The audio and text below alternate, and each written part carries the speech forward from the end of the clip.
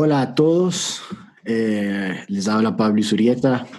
Hoy me encuentro con Cristian Terán Olivos, el creador del canal de YouTube La Chuya Historia, donde uno puede encontrar excelentes eh, mini documentales de nuestra ciudad. Eh, Hola Cristian, muchas gracias por conversar conmigo el día de hoy. ¿Qué tal si antes que nos cuentes una de tus excelentes historias, nos cuentas cómo empezó el canal, dónde tuviste la idea, eres estudiante de historia, cómo es todo esto? No, primero, Pablo, agradecerte por la invitación. Qué chévere poder estar en estos espacios que a nosotros nos gustan, ¿no? Poder conversar de la historia, de leyendas, tradiciones y qué chévere que podamos tener esta apertura para poder también conversar con los amigos que te siguen, ¿no? Bueno, el canal de la Chuya Historia comenzó aproximadamente hace un año y medio, debe ser. Eh, Fue por la necesidad de contar algunas historias que tengo. Soy aficionado a lo que es la historia, el arte, la cultura. Seguí turismo como profesión, soy ingeniero en administración hotelera y turística y siempre me apasionado estos temas que tiene la ciudad, principalmente la ciudad de Quito, ¿no? Así que me propuse hacer unos videos que quiera contar así algunas historias que me apasionan. Por ejemplo, me gustan mucho las leyendas, las estructuras, me gusta mucho las casas históricas, por eso mi primer video es acerca de las casas que están abandonadas. Quería partir de un punto en que haga una reflexión acerca de cómo están algunas casas históricas en la ciudad y con esto también fomentar a que hay una verdadera preocupación de rescatar estos espacios. Así que eso fue mi inicio oficial en YouTube y de ahí partimos con otros temas que son más variados, como es la historia de Quito, los orígenes del nombre de Quito, novedades como objetos que están desaparecidos, que han sido robados de museos. También cuento la historia sobre la independencia, sobre la colonia, personajes que han desaparecido. Y como sé decir, ¿no? Quito tiene un sinnúmero de historias que va a faltar bastante tiempo para poderse dedicar a todo lo que tiene que contarnos. Y lo maravilloso de las redes sociales y del YouTube, en este caso en específico, es que nos permite expandirnos a diferentes partes del Ecuador y del mundo por la facilidad de la conexión. Y muchas personas que nos ven, que es una buena porción, están en el extranjero porque quieren conocer más de sus orígenes. Tenemos varias comunidades de migrantes que están en España, en Estados Unidos, en Europa. Así que a través de este medio pueden conocer también un poco más de parte de su historia, que es chévere poder comunicarnos así directamente con la gente. Sí, a mí me ha gustado mucho el canal porque al igual que tú me encanta la historia, pero además es difícil encontrar la historia de nuestro país, de nuestra ciudad. O sea, uno tiene que ser muy experto, la información es muy recóndita, entonces que uno lo tenga con tan fácil acceso, que es como a través de tu canal, es, me parece genial. Entonces, cuéntanos unas historias. ¿Qué tal si nos cuentas cuál es el origen del nombre Quito? No, pero primero, antes de comenzar con nuestro conversatorio, quería, o sea, apoyar lo que tú dices, ¿no? En Ecuador es muy complicado hacer investigación, ya sea porque no hay muchos datos acerca de muchos temas, y si tú te das cuenta en la web, no hay imágenes de buena calidad también que nos permitan hacer contenido digital, y eso también complica un poco para poder expandirse a otros temas. Por eso es muy importante también que se genere un llamado al sector público, en este caso el Ministerio de Cultura, las Secretarías de Cultura, que también abran todo lo que tienen para que inclusive muchos más investigadores puedan tener acceso y se motiven a buscar más sobre la ciudad de Quito. Ahora sí, vamos con la materia. En este caso, si hablamos sobre el origen del nombre Quito, hay un sinnúmero de historias. Principalmente se han basado en lo que es la leyenda, los rumores. No ha habido una, una investigación seria acerca de este tema, ¿no? Pero hay unos interesantes investigadores que puedo mencionar, por ejemplo, un investigador contemporáneo que es Cristóbal Cobo, que él nos sugiere que el nombre Quito viene de la palabra Quixato, que es del Safiki. Hay que recordar que el Safiki es el idioma oficial de los indígenas sáchilas que viven en Santo Domingo de los Colorados y es considerada también la lengua más antigua que tiene el país. hablando, o sea, de los pueblos originarios, porque recordemos que el quichua vino desde el sur, al momento de la conquista de los pueblos incas. Así que el safiqui es considerado como una lengua endémica y es la más antigua del país. Así que este investigador nos sugiere que el nombre de Quito viene de Quixato, que significaría el centro del mundo. Quixa significaría mitad y todo mundo, el centro del mundo. Y también tiene una relación muy chévere acerca de lo que estamos muy cerca de la línea equinoccial, el paralelo cero. Por eso Quito, yo creo que es muy acertado el nombre, sería el centro del mundo, porque está en pleno paralelo cero. Y nuestros pueblos aborígenes ya conocían acerca de eso a través de los movimientos de las constelaciones, eran muy avanzados en lo que es el tema de la cosmología. Y qué chévere poder reafirmar esto y darle un sentido también ancestral a nuestra ciudad, que no solo es colonial.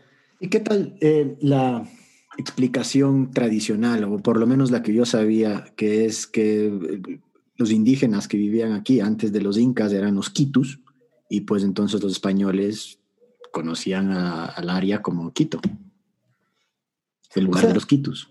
sí, tienes mucha razón. Incluso esto fue muy respaldado por el padre Juan de Velasco, ¿no?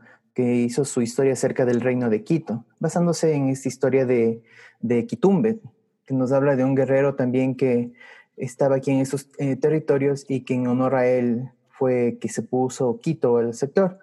O sea, no hay mucha evidencia acerca de eso, porque recuerda que lo único que tenemos acerca de información de esos tiempos son los relatos en las crónicas que hicieron los propios españoles y que eran base de el boca a boca que contaban los indígenas y que hubo varias discrepancias por la dificultad de comunicarse por el idioma. Así que eran más o menos como unas asimilaciones de lo que ellos contaban o lo que podían interpretarlo. Así que tenemos mucha tela que cortar todavía acerca de ese tema, ¿no? Incluso con el origen de varios nombres autóctonos, por ejemplo, Guayaquil, también tiene mucho que ver con el tema de ser una ciudad relacionada con el centro del mundo. Esto nos dice el investigador Cobo. Por ejemplo, Calacalí, Sangolquí, todo lo que termina en Quí tiene una relación directa con el centro que sería Quito. Así que yo no me voy mucho al tema sobre los quitus porque hay muchas discrepancias. Más bien yo le llamaría el pueblo de los Caras, que hay mucha evidencia que vinieron desde la costa ecuatoriana y se establecieron aquí, los llamados quitucaras. Mm, Así que sería muy interesante también profundizar más de eso, ¿no? sin duda. A mí para mí es un poco problemático aceptar la explicación de que ¿cómo dijiste? Quituxoa, ¿cómo fue? Ah, Quixato. Quixato. Ujú. Porque eh, al menos yo no me he encontrado con evidencia de que hayan los pueblos aquí hayan sido muy expertos en la cosmología. Yo no creo que tenían la más mínima idea de que estaban cerca de la línea equinoccial. No, al contrario, hay una evidencia bien importante que se llama Catequilla, que está justo a unos kilómetros del actual monumento de la mitad del mundo. Y según lo que han hecho mediciones con geoposicionamiento y todo eso, han confirmado que eso era un templo o un lugar sagrado que está justo en el paralelo cero. Y de ahí parten incluso varios templos que están alrededor y lugares sagrados. Por ejemplo, Catequilla, está las mismas pirámides de Cochasquí, el Quinche, Quito, que estaban en un paralelo relacionado a este lugar. O sea, creo que hay un montón de cosas que todavía están por descubrirse y es interesante que mediante estas investigaciones nos den como una apertura para alejarnos también de la historia tradicional, ¿no? Que nos dice que a partir de lo que fue la conquista de los incas, antes no había nada. Aquí era únicamente un tiangués, que era un lugar donde intercambiaban productos, pero creo que no era tan así la historia de Quito. Incluso los incas quisieron llegar a Quito, es porque se encontraban aquí el lugar del sol recto, donde la sombra desaparece en los equinoccios. Así que creo que hay que investigar un poquito más acerca al respecto y con el tiempo vamos a tener grandes sorpresas y todavía se sigue fomentando este tipo de investigaciones. En eso sí estoy 100% de acuerdo. La única manera de llegar a la verdad es que pues, haya más investigaciones. Exacto. Y en eso quería interrumpirnos un segundo. Tú mencionaste que el Ministerio de Cultura y eso. Yo más bien creo que le compete a las universidades fomentar más investigaciones en relación a la historia.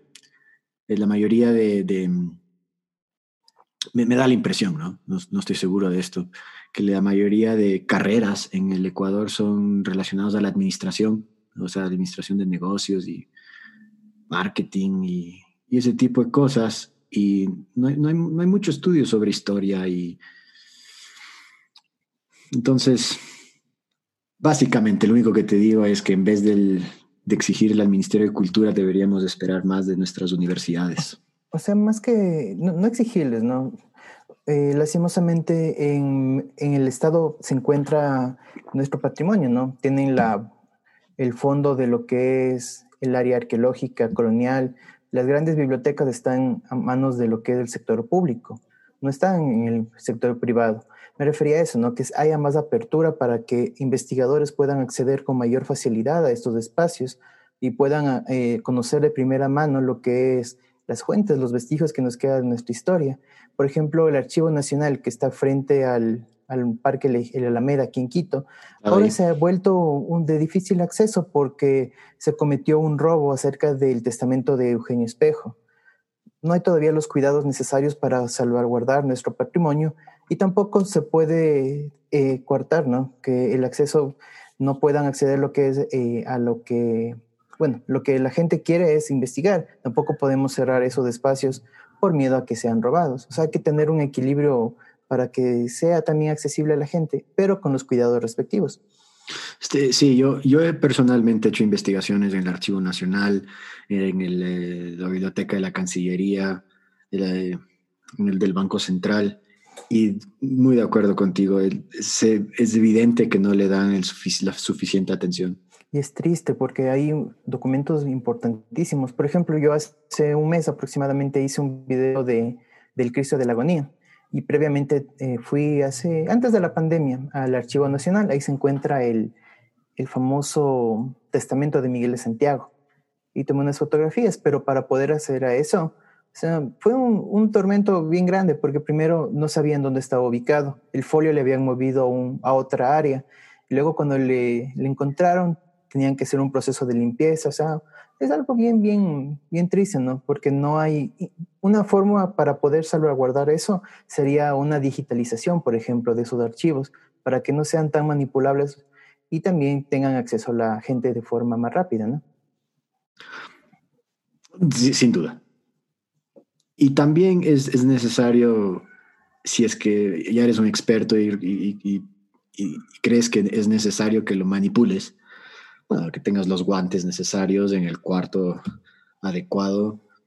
Yo también he tenido la oportunidad de ir a archivos en Estados Unidos y ahí es impresionante. Tienes que ir casi desnudo y te dan guantes ahí, te dan el lápiz ahí, te Exacto. dan papel ahí, justamente para preservar esos libros que... Eso creo que nos falta, ¿no? Que tengamos un poquito más de conciencia de que esos archivos deben ser mejores cuidados y también que sobrevivan al tiempo, porque lastimosamente no van a estar ahí para siempre si tienen esos cuidados que actualmente están. Yo creo que tal vez lo más importante que se pudiera hacer es lo que acabas de mencionar, digitalizar. Exacto. Pero no hay una propuesta, ¿no? Del Estado acerca de eso. Sería importante porque es parte de nuestra memoria.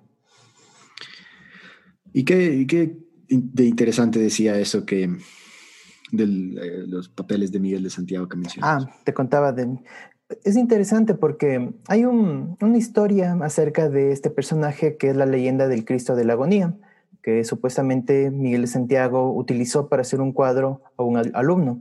Y al ver que el alumno no ponía empeño en la pose como él quería, cogió una estaca y le asesinó para que tenga más realismo la pintura.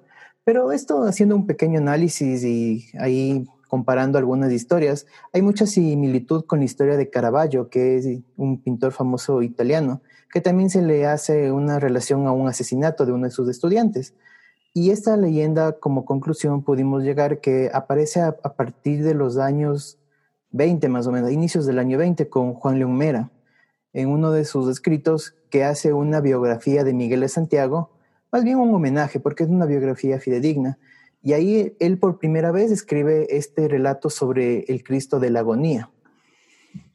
Y luego ya haciendo comparaciones, como, bueno, partiendo de lo que O tú me sea, espera, preguntabas, el Cristo de la Agonía, entonces la leyenda dice que el pintor Miguel de eh, Santiago, Miguel de Santiago le asesinó a un estudiante suyo Exacto, para poder copiarlo de una manera más fidedigna.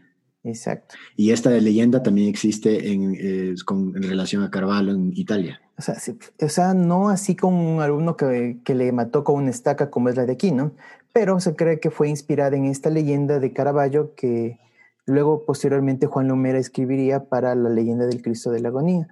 Incluso tuve la oportunidad de conversar con un investigador bien importante que hizo un libro incluso sobre el Cristo de la Agonía y él nos contaba en una entrevista que hice en vivo que esta leyenda es totalmente falsa, porque hay que recordar que una leyenda es mitad ficción y mitad realidad, ¿no? Tiene una dualidad especial en ese aspecto, pero en este caso es totalmente falso.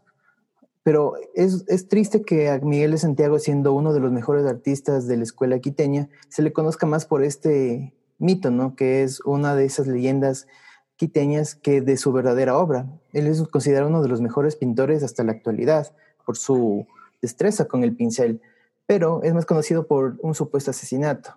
Ahí viene la interrogante, ¿no? ¿Cómo relacionar a estos personajes que tienen parte de historia y parte de leyenda para rescatar su valía, lo que verdaderamente era importante, ¿no? Su maestría en lo que es la pintura y dejar a un lado este tipo de mitos que no hace más que dañar su imagen. Pero también le trae un poco de interés al personaje. Exacto. Y, Además, por ese lado, ¿no? Lastimosamente nos gusta el morbo a la sociedad y por ahí va la cosa. bueno, yo te digo, el aprender de que supuestamente, aún así no sea verdad, Miguel de Santiago mató a alguien para poder hacer una mejor pintura, me va a llevar a investigar más de las obras de ese señor. Puede ser que sí, no, porque puede ser un efecto rebote, ¿no? Ya que es un asesino, poniendo el caso, ¿no? No me interesa, porque puede ser que esa obra sea una de tantas que haya hecho lo mismo. O sea, depende también de cómo sea la situación de cada persona, ¿no? Y cómo le entienda también a las leyendas y a la historia. Es complicado también analizar ese tipo de cosas. Creo, perdón, No, y tranquilo. si es que eh, está claro que es leyenda, Ujú. pues entonces no habría mayor controversia. Exacto. Pero ahí viene un pequeño detalle, que lastimosamente en nuestra sociedad le toman como cierta muchas leyendas. Y ahí es lo que viene el problema con los personajes de nuestra ciudad, por ejemplo, Miguel de Santiago, que asumen como que es real ese tipo de historias y no entienden que es un relato basado en algún rumor que alguna vez apareció. O sea, es bien complejo eso, ¿no? A veces las leyendas las asumimos como historias reales y eso desencadena en que la historia sea descontextualizada. ¿Cuál es tu leyenda o tu historia ficticia o real que hasta el momento más te ha llamado la atención? Yo creo que la de Cantuña, porque ahí puedes desglosar un montón de cosas. Ahí en la historia de Cantuña puedes ver también una realidad acerca de lo que siempre a través de la historia se le ha catalogado al indígena, ¿no? Que es sabido, vago. Pero, Lastimosamente esa leyenda también refleja mucho lo que es la discriminación hacia el indígena. Pero pero creo que es interesante. cuál es la historia de Cantuña? Bueno, la historia de Cantuña es que Cantuña fue contratado para que haga el atrio de San Francisco, que es la parte de la entrada a la iglesia, porque había un desnivel y querían hacer algo sumamente grande para que sea la entrada al gran templo de San Francisco. Así que él, en la leyenda dice que no le alcanzaba el tiempo y estaba apresurado. Así que hace un pacto con el diablo. Y el diablo le dice que en 24 horas estaba lista la obra, pero a cambio le tenía que entregar su alma. Así que Cantuña firmó el contrato y para que no sea válido este contrato, escondió una piedra. Y al finalizar ya la obra, el diablo dijo, aquí está tu obra, me llevo tu alma. Y él dijo, un ratito, ahí falta una piedra. Y ahí es que, por sabido, se salvó y pudo entregar la obra y además conservó su alma. O sea, pero esa historia de que le vende el alma al diablo es al igual que la de Miguel de Santiago, Es bien es repetido. reciclada. Y además, en menos en Latinoamérica, hay muchísimas leyendas que son similares. Aquí en Quito hay una leyenda similar, que es en la torre de la iglesia de la Merced, con Seferino. Seferino era una persona de origen afro que era el custodio de esta torre. Y se dice que él también hizo un pacto con el diablo para algo relacionado con el reloj, no estoy tan seguro. Pero igual, hay un montón de historias así que quieren relacionarle con el diablo, ¿no? Es interesante que nosotros tenemos esa dualidad del bien y el mal, tanto en la historia como en las leyendas. Y aquí en Quito se hace bien fuerte, inclusive con los amigos de Quito Eterno, con el personaje del Supay, que lo interpreta Javier Ceballos Perugachi. Siempre nos cuenta esa historia, ¿no? Que en vez de la carita de Dios, parecería ser que es la carita del diablo, ¿no? Porque siempre le mencionamos tanto en Quito en todas nuestras historias que asumimos que es ya parte de nuestra ciudad, como un custodio de nuestra historia. Y es interesante, ¿no? ¿Y qué es lo que decías sobre por qué Cantuña malinterpreta pues la situación del indígena? Bueno, ya yendo a cosas más fuertes, ¿no? Lo que es los estudios que hacen a través de las leyendas.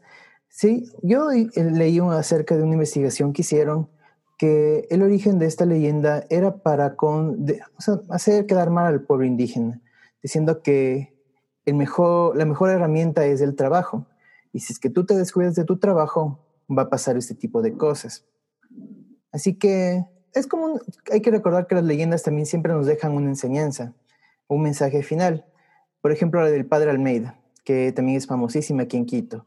Nos dice que si tú vas por el mal camino, te tienes que enderezar. De lo contrario, vas a afectar tu vida y también vas a hacer enojar a Dios. Hay que recordar que Quito siempre fue una ciudad muy católica desde la época colonial.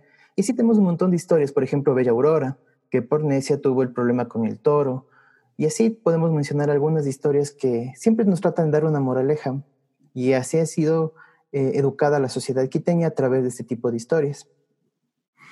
Pero, y que a mí me gustan personalmente. Le dan Sí, como son que un chéveres. poco de sal a la, pues a la vida. Y es parte importante de la historia, las leyendas. En todos los pueblos en el mundo, las leyendas son parte de esa forma de, como era en los tiempos medievales, ¿no? El juglar era el que contaba los relatos en los pequeños pueblos. En cambio, aquí en Latinoamérica, al ser conquistada por los españoles, las leyendas se convirtieron en esa especie de juglar, de contar las historias de los ciudadanos para generar también un poco de fantasía y relacionarla con los ciudadanos que vivían en esa época. Interés. Además que es una extraordinaria forma de enseñar, Sí. porque te vas a acordar de la historia Por y ejemplo, el por lo terruño, tanto la que era tan moraleja. famoso aquí en Quito para los escolares de mi época y El, también el de libro de épocas historia dices del anteriores. terruño. Sí, el terruño. Eso Ahorita, fue importantísimo porque ahí es el primer acercamiento a la historia de los niños. Ahí tenemos todas las leyendas de Quito, tenemos las biografías de los personajes importantes y marca una diferencia, ¿no? Es como que te genera una especie de identidad temprana a los niños y se sienten familiarizados con eso. sí. En relación a la historia de Faust, que vendió la alma al diablo, la última que yo me acuerdo es la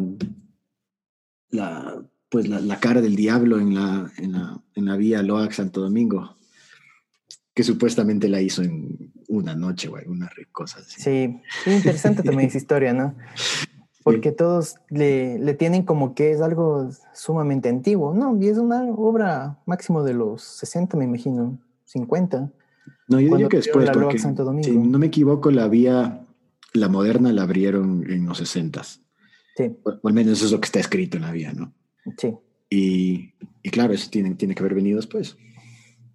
Es interesante, ¿no? Ahí también te puedes ver lo que es la astucia de las personas, ¿no? Trataban de atemorizar a los constructores de la vía porque estaban quitándole parte de unas tierras a una persona que era importante en Santo Domingo y se le ocurrió hacer esta pequeña broma que es el diablo para asustarles y que dejen ahí la carretera, pero al contrario, se convirtió en un atractivo turístico.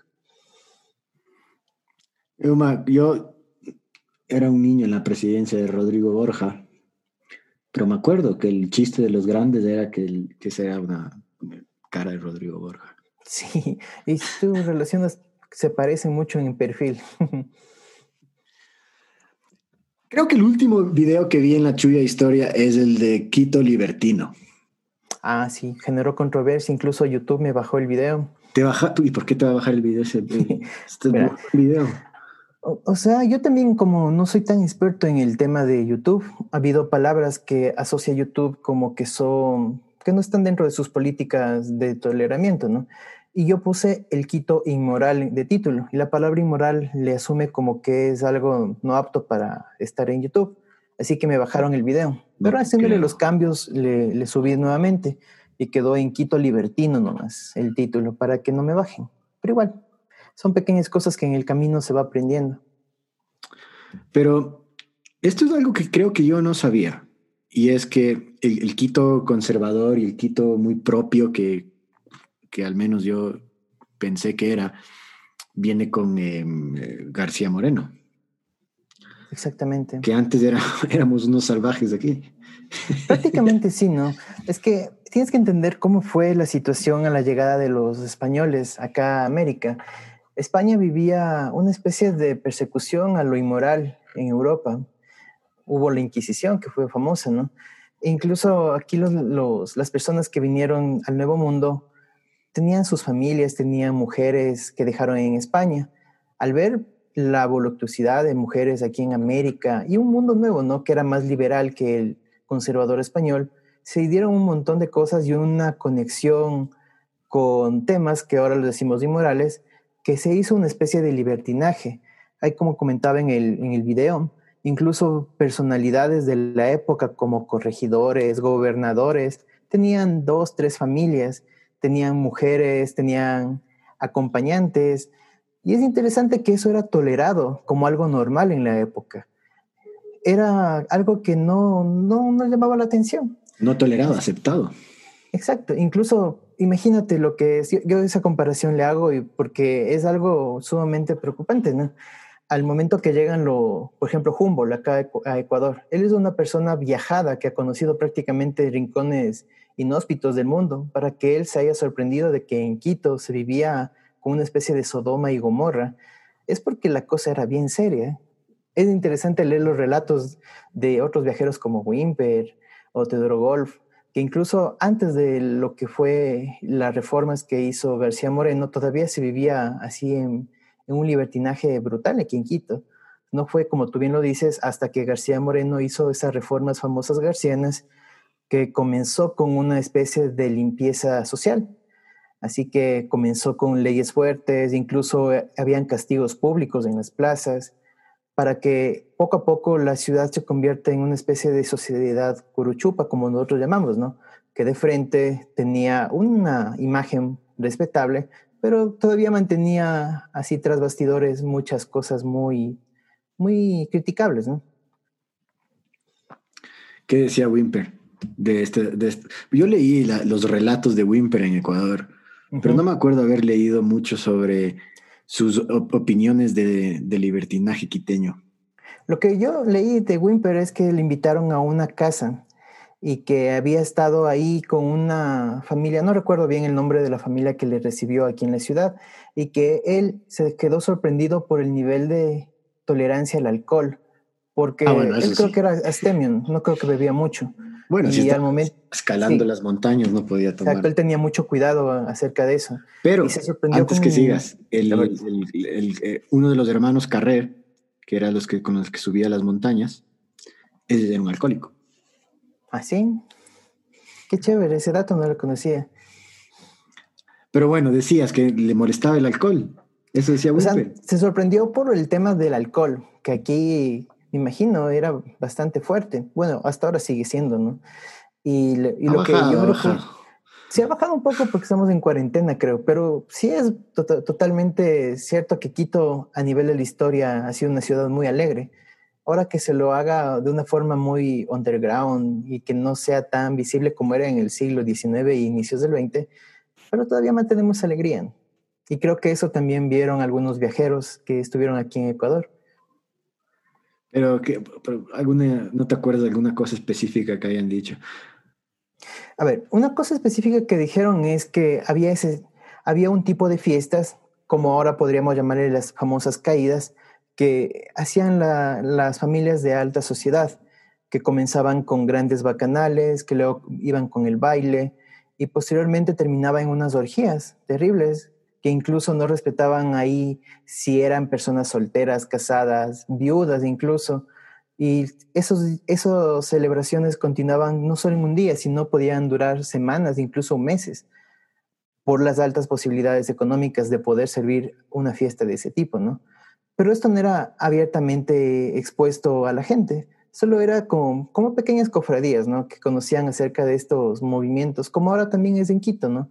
Que hay muchos grupos ultra liberales que les gusta ese tipo de encuentros casuales. Así también era en Quito en ese entonces. Tengo un libro que justamente estaba revisando, que es este de aquí.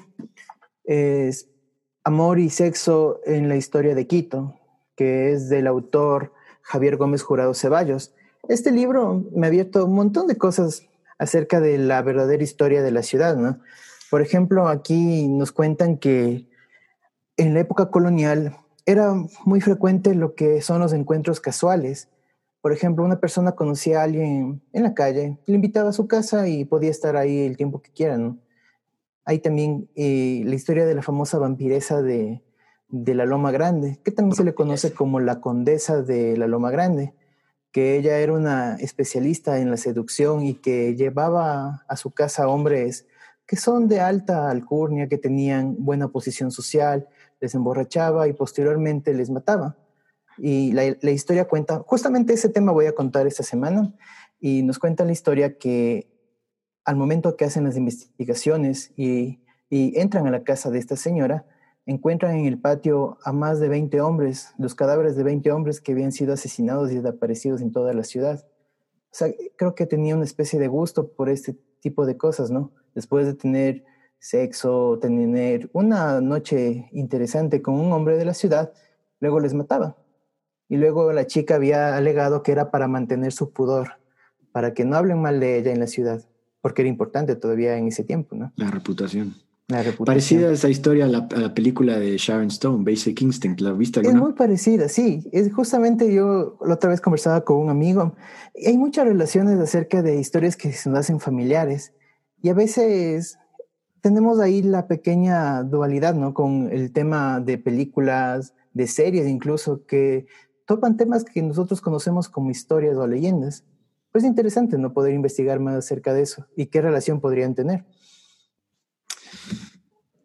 Sí, ¿no? Pero yo creo que tal vez la explicación principal es que hay sentimientos y actitudes universales de toda la cultura occidental que aún así no hayas escuchado la historia de la vampiresa de la Loma Grande, la habrás escuchado de otro lado o inclusive tal vez hasta te la imaginaste tú solito a pesar de que ya existía. Exacto. Pero es interesante, ¿no? Ese tipo de historias que a veces son contadas dentro de las familias y pasa de generación en generación, pero en la historia oficial no son topadas. Por ejemplo, yo aquí estaba justo viendo acerca de las famosas bolsiconas que eran conocidas en Quito. Estas mujeres eran de una buena posición económica, eran comerciantes y además hacían las veces de espías. Y en el tiempo de la independencia llevaban información de un lado y otro, y esa era su forma de subsistir. Y también un montón de historias que todavía falta investigar, ¿no? Y estas se llamaban, ¿cómo me dices? Bolsiconas. Las bolsiconas. Llevaban Ajá. bolsas, por eso. No, sino que las faldas parecían que llevaban bolsas, como eran demasiado amplias, Claro. les decían las bolsiconas. Pero Y me ahí imagino guardaban que, papeles claro, y ahí guardaban las algunas cosas. cosas, sí. Los documentos secretos. Exacto. Y como estaban en sus faldas, era muy difícil que las autoridades o la policía puedan rebuscarles por ahí. O sea, eran muy estrategas usando sus vestimentas para esconder cosas. Y bueno, una vez leí que que Quito es una de las ciudades continuamente pobladas más antiguas del mundo. Creo que una de las más antiguas es, por ejemplo, Sofía en Bulgaria, pero en, al menos en América es una de las que gente ha vivido aquí donde vivimos nosotros por, o sea, por miles de años. Y es triste que, pues que no se sepa casi nada desde lo que había aquí antes de los incas. ¿Tú te has encontrado con alguna información, alguna crónica de, de cómo eran las cosas, digamos, 300 años antes de los incas o de los españoles? Es interesante porque las últimas investigaciones que han existido acerca de eso han sido recientes.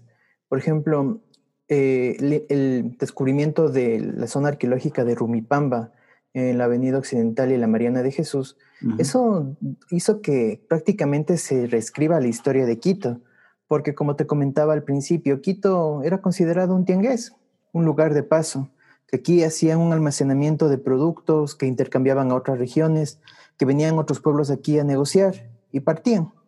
Pero no, por ejemplo, lo que menciona de Rumipamba, ahí hay vestigios de asentamientos que incluso tenían una especie de cocinado de la tierra para que sea más fácil poder asentar sus casas. Hay fogones, hay evidencia de fogones y también las primeras tumbas funerarias que existen aquí en Quito. Y todos están relacionados con el volcán Pichincha. También recientemente, hace un año, hicieron un descubrimiento que para mí es uno de los mejores, que es en el Cerro Casitagua, aquí al norte de Quito. Descubrieron igual unos asentamientos humanos que tienen incluso huellas de fogones, de enterramientos, que están igual direccionados con el volcán Pichincha. Podemos mencionar también el sitio La Florida, que está aquí al norte de Quito, que hay unas tumbas muy particulares. Se dice que eran comerciantes los cuerpos que fueron encontrados ahí. Incluso se piensa que eran unas personas con bastantes recursos económicos. Hay que recordar que la concha spondylus era uno de los elementos más caros para poder comerciar en la época. Pero, Estamos hablando. pero, Dime. pero eso ya con los incas, o No, también desde antes de los antes. incas. Antes de los incas. Bueno, el espóndilo se ha sido encontrada en Perú e incluso en México. O sea, llegó a latitudes que son bien distantes de Ecuador, bueno, de los territorios que ahora son Ecuador. Pero lo que quería comentarte es que se piensa que eran comerciantes las personas que fueron encontradas ahí, ya que no solo tenían pequeños mullos, tenían ponchos completos llenos de espóndilos. Y para hacer una relación de lo que era en ese Sí. tiempo el espóndilus, incluso a veces era más costoso que el mismo oro. Así que ese descubrimiento para mí creo que es uno de los mejores. Tienen, eh, tienen ponchos, tienen elementos de oro y ¿Y qué, eso, y qué dime, fecha más o menos le atribuyen a este descubrimiento? es entre el periodo formativo y el de integración aproximadamente, con la línea de tiempo de nuestra historia. Pero es interesante porque aquí todos hablan acerca de los incas, que únicamente hubo templos importantes, descubrimientos importantes con la llegada No, de los incas. los incas estuvieron Sí, 20 minutos aquí antes de los españoles. exacto. Así que eso también creo que hay que aclarar mucho en la historia de nuestro país, porque generalmente se le asocia que antes de los españoles era solo época inca, y no es así. Hubieron muchas culturas muy importantes que incluso fueron más sofisticadas que los propios incas, tenían niveles avanzados de agricultura. Se dice que la agricultura aquí en Quito era más sofisticada que la propia inca. No sé si estoy equivocado, pero había relatos que en el panecillo se encontraron una especie de camellones, que era una especie de irrigación natural para los sembríos. Y la otra vez estaba yo verificando algunas fotos antiguas y es verdad, todavía se pueden ver así unas pequeñas huellas de lo que era antes camellones que había en el panecillo. Se dice también lo mismo que existía en la Loma de San Juan, en el Ichimbía. Y es interesante porque te genera muchos temas que puedes seguir investigando y te puede abrir nuevos horizontes de cosas que incluso sean desconocidas en la actualidad. Y esos canales son pre-incas también. Exacto, serían pre-incas. Hay una contradicción también en aspecto. Por ejemplo, ahora que mencionamos el panecillo, acerca de la olla del panecillo. Hay un debate súper grande que dicen que es de origen inca, que es pre-inca, incluso español. Así que tenemos un montón de elementos para poder seguir investigando, pero ahí lo ideal sería seguir motivando a las nuevas generaciones, que ellos van a ser los que sigan y continúen con lo que es la investigación en la ciudad.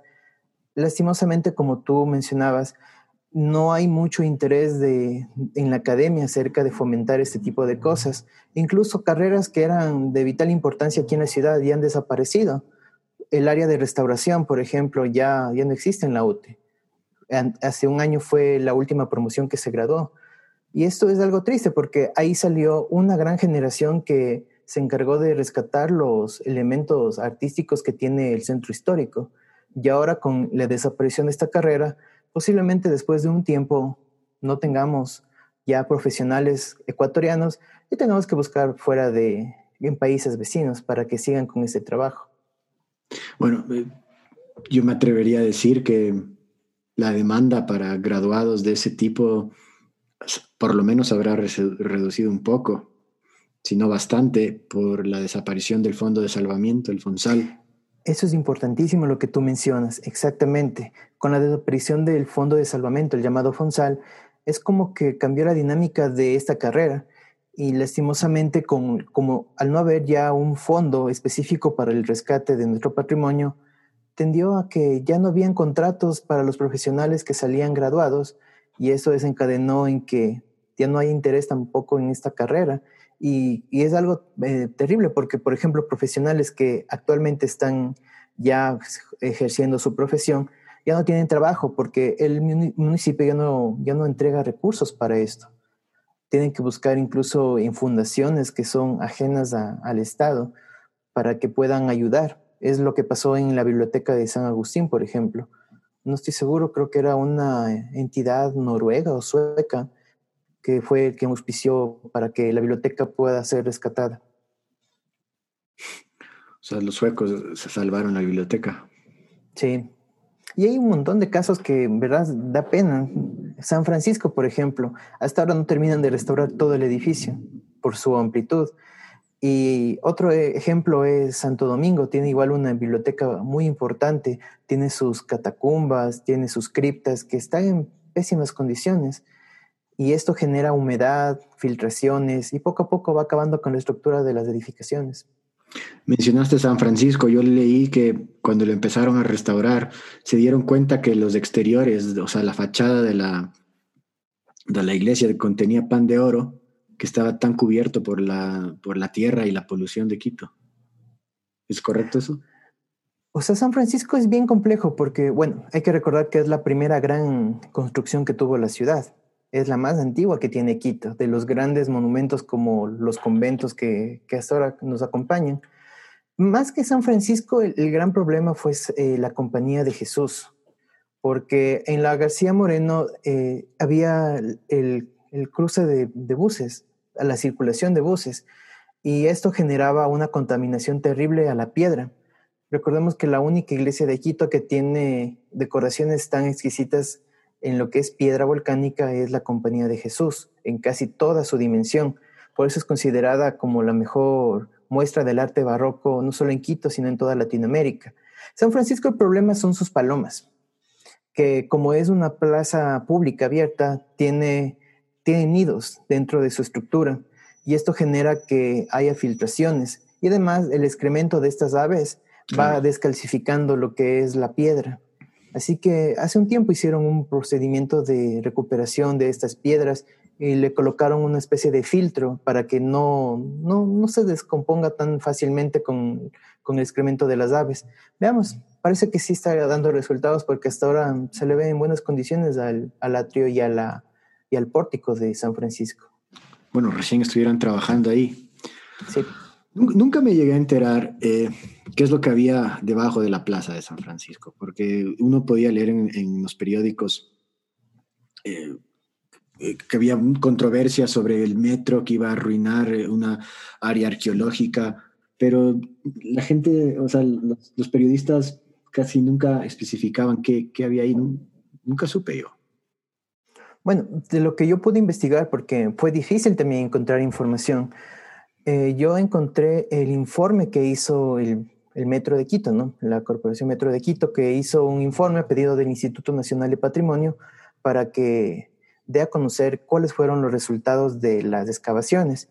Primero, lo que hicieron es encontrar lo que es la base del antiguo monumento de Federico González Suárez que se encontraba en la plaza, que ahora se encuentra en la Plaza Chica. Luego hicieron una excavación más profunda y encontraron una especie de cavidades cóncavas como arcos que eran hechos en cangagua. La cangagua es muy típica en las estructuras Quito, que podríamos llamarlas Quito. Podemos encontrar esto en las pirámides de Cochesquí, por ejemplo. Todo está trabajado a base de cangagua. Y esto fue igual encontrado aquí en la Plaza de San Francisco. Pero era algo muy particular, porque hubiera sido fue la primera vez que se encontraba ese tipo de estructuras dentro del centro histórico de Quito, lo cual hacía como un descubrimiento fantástico. Incluso había una especie de gradas que llevaban una especie de ojo de agua, que fue encontrado debajo de la iglesia de San Francisco. Así que la idea era poder conservar este tipo de estructuras, pero no sé qué pasó. Hubo alguna decisión por parte del municipio o la empresa Metro, pero lastimosamente esto fue destruido. Lo Lo único destruyeron que a la se final. rescató, exacto. Lo único, incluso yo en el video tuve el acceso a las fotografías que me enviaron del momento cuando fue destruido. Uy, Había también parte de lo que es este conducto que atraviesa por todo el centro histórico, que le llamamos los túneles, que es como una sedimentación porque Quito estaba atravesado por quebradas. Estaba atravesando también parte de la Plaza de San Francisco y parte de eso fue destruida lastimosamente. Así que hay un pedido de un grupo de ciudadanos que están preocupados por este tema. Es un grupo llamado Quito Milenario. Ha hecho pedidos al nuevo alcalde para que verifiquen, ¿no? qué sucedió con este espacio. Y también en caso de que haya sido violentado, buscar a los responsables porque nos quitaron parte de nuestra historia con esta destrucción de parte de lo que fue un elemento de la Plaza de San Francisco, que hasta ahora es increíble que estuvo ahí guardado debajo de la tierra. bueno, eso sabemos, que todo Quito español fue construido encima de construcciones indígenas que había antes. Es verdad, incluso si uno presta un poco de atención, todavía hay vestigios incas en la ciudad de Quito. Al momento que tú ingresas a la iglesia de San Francisco y te das vuelta, vas a ver piedras que se supone fueron del antiguo templo que existió ahí. Si Sí, tú he vas a visto. Carondelet, si tú vas a Carondelet, dicen que las gradas, podríamos decir el atrio que está bajo de Carondelet, están algunas piedras que eran del antiguo templo. Lo mismo sucede en la Merced, en la catedral y también en el Colegio de la Providencia que está atrás. En la Providencia hay algo especial, hay una piedra de 8 lados, que es muy típico de la arquitectura inca. Mm. Así que hay muchísimo por descubrir en Quito. Lo único que nos preocupa es la falta de interés acerca de rescatar estas historias, ¿no?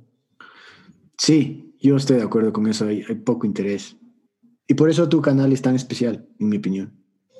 Vamos un granito de arena ahí, pero la idea, bueno, ya que topas mi canal, la idea es poder llegar a los chicos, a las nuevas generaciones, motivarles a que busquen más acerca de nuestra historia, porque generalmente yo no cuento todo lo que es la información acerca de un tema. Siempre le dejo a la mitad para que el chico también o la persona que vea pueda investigar por cuenta propia. Incluso yo en la descripción dejo enlaces que están relacionados con los videos que subo para que puedan investigar más, ¿no?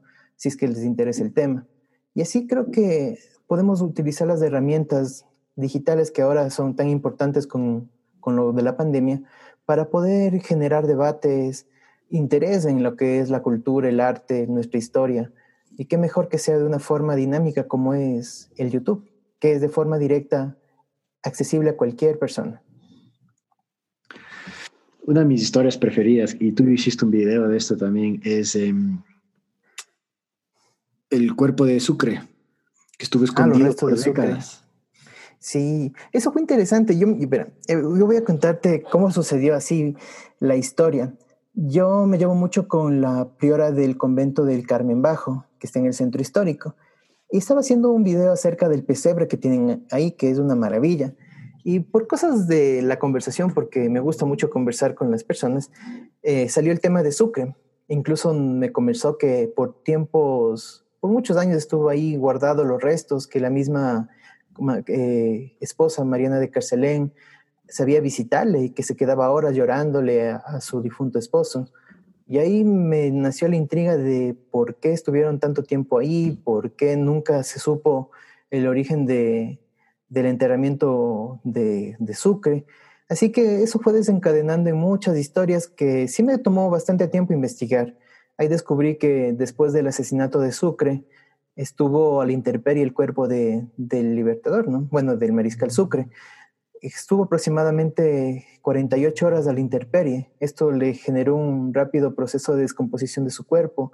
Luego algunos allegados a él le enterraron en el mismo lugar y estuvo aproximadamente un mes.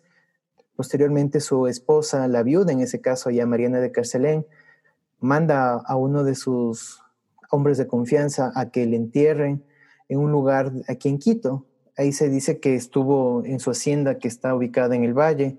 Posteriormente le llevaron al convento del Carmen Bajo y ahí permaneció por casi 60 años.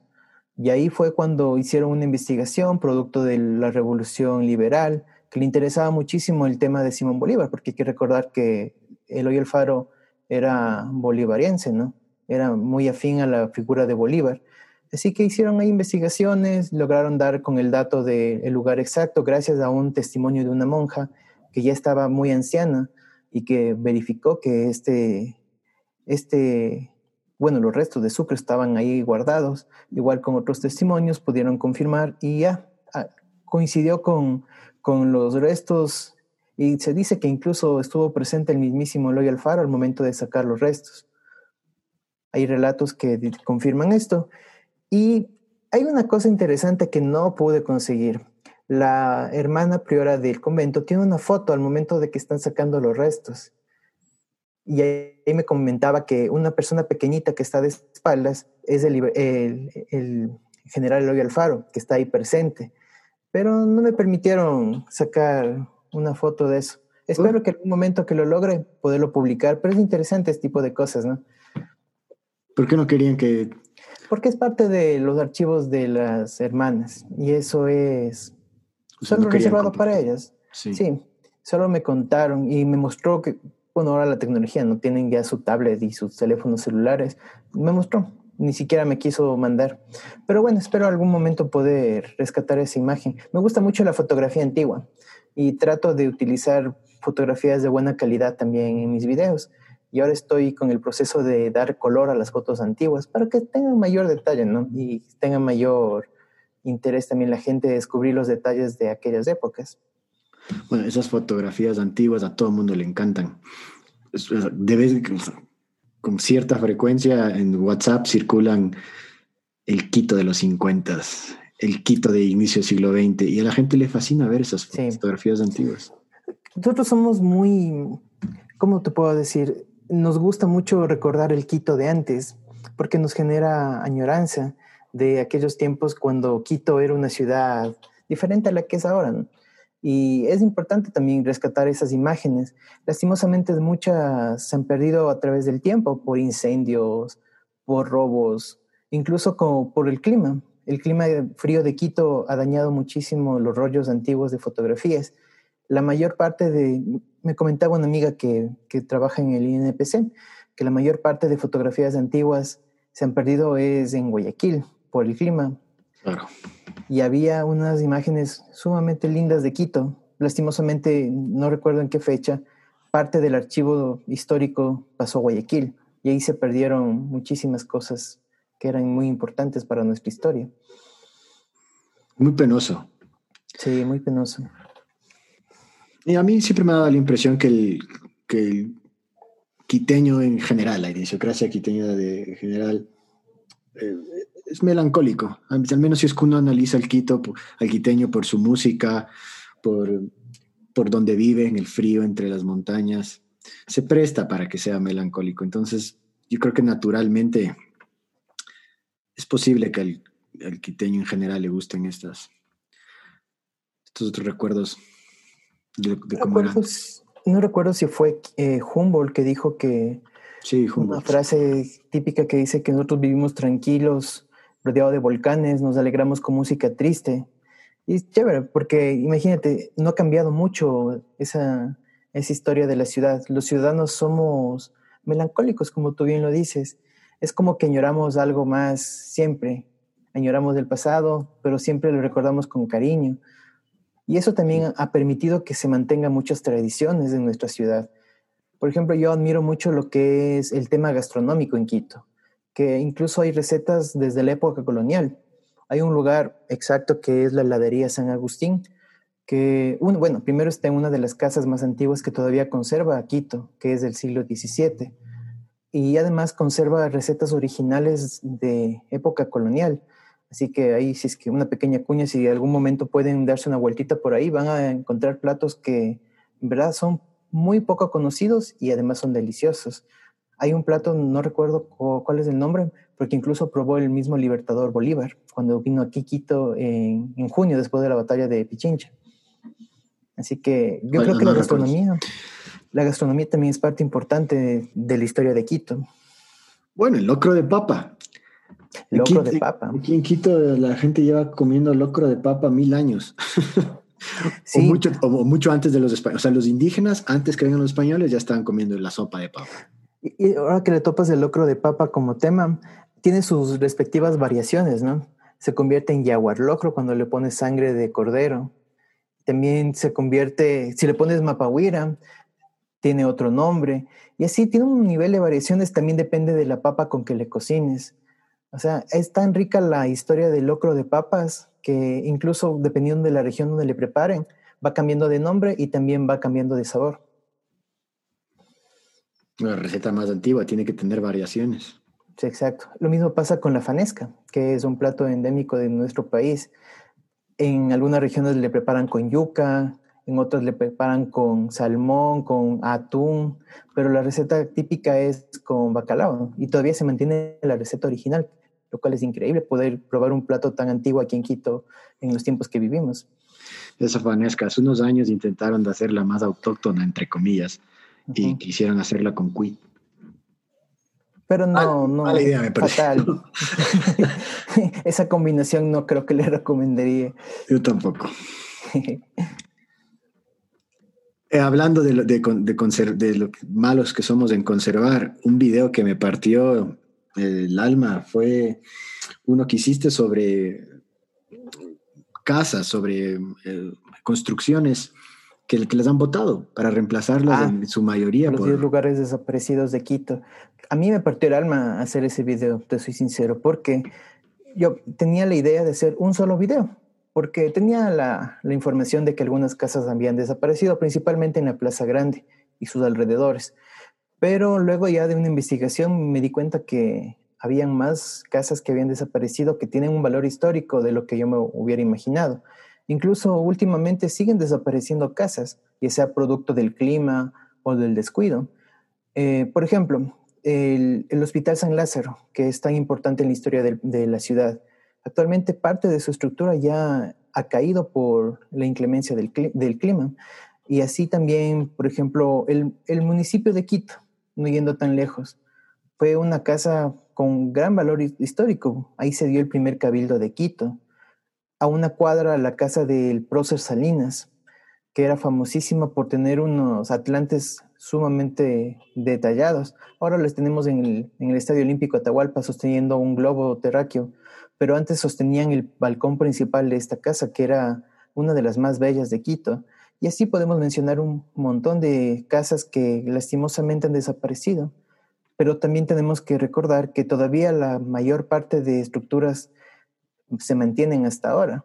Y la idea de mi video era poder hacer visible a la gente que si no tenemos precaución sobre nuestro patrimonio, el centro histórico, las casas que tienen ahí, lastimosamente tendremos que lamentar otras casas que en el futuro se puedan perder.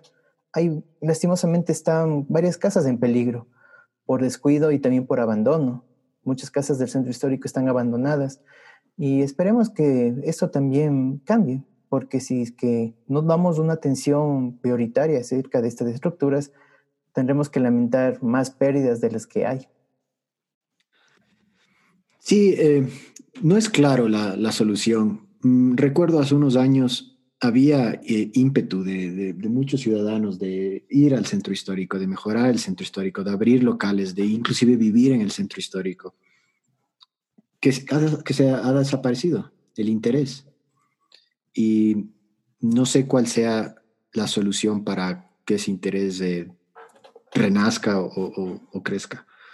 Es bien complicado porque igual, la mayoría de casas en el centro histórico son usadas como bodegas por los comerciantes cercanos de los grandes centros comerciales como los centros populares del ahorro que están en el sector del Tejar. Pero hay un problema. La reconstrucción o la reestructuración de casas coloniales son sumamente altos los costos y no hay ese interés de los propietarios de poder mantenerlos. Incluso se han hecho transformaciones internas para evitar que se caigan las casas. Un caso de esto es la famosa casa de los 7 patios, que Mm. también tengo un video. Esta casa originalmente tenía los 7 patios, como le da su nombre. Actualmente solo sobreviven 5, porque ha sido transformado como un centro habitacional de familias de máximo 3, 4 personas. Y parte de la esencia de esa casa fue transformada para poderla salvar y también darle un uso útil. Y creo que por ahí podríamos también fomentar lo que es la vivienda popular. Hay muchas casas que están abandonadas que podrían servir para que gente que tenga un recurso medio pueda habitar el centro histórico y también transformar el sector, porque lastimosamente con la falta de interés de vivir aquí, se ha vuelto en un sector sumamente peligroso y también olvidado. A partir de las 8 de la noche ya no hay gente en el centro histórico, lo cual debería ser todo lo contrario. Bueno, excluyamos la pandemia un momento.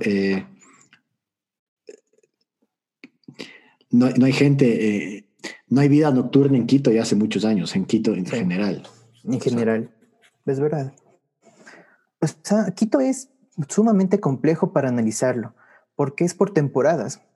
Por ejemplo, hubo el boom de la zona rosa en la Mariscal, donde todos querían ponerse sus negocios, que habían restaurantes, hoteles, bares, pero esto fue decayendo con la inseguridad.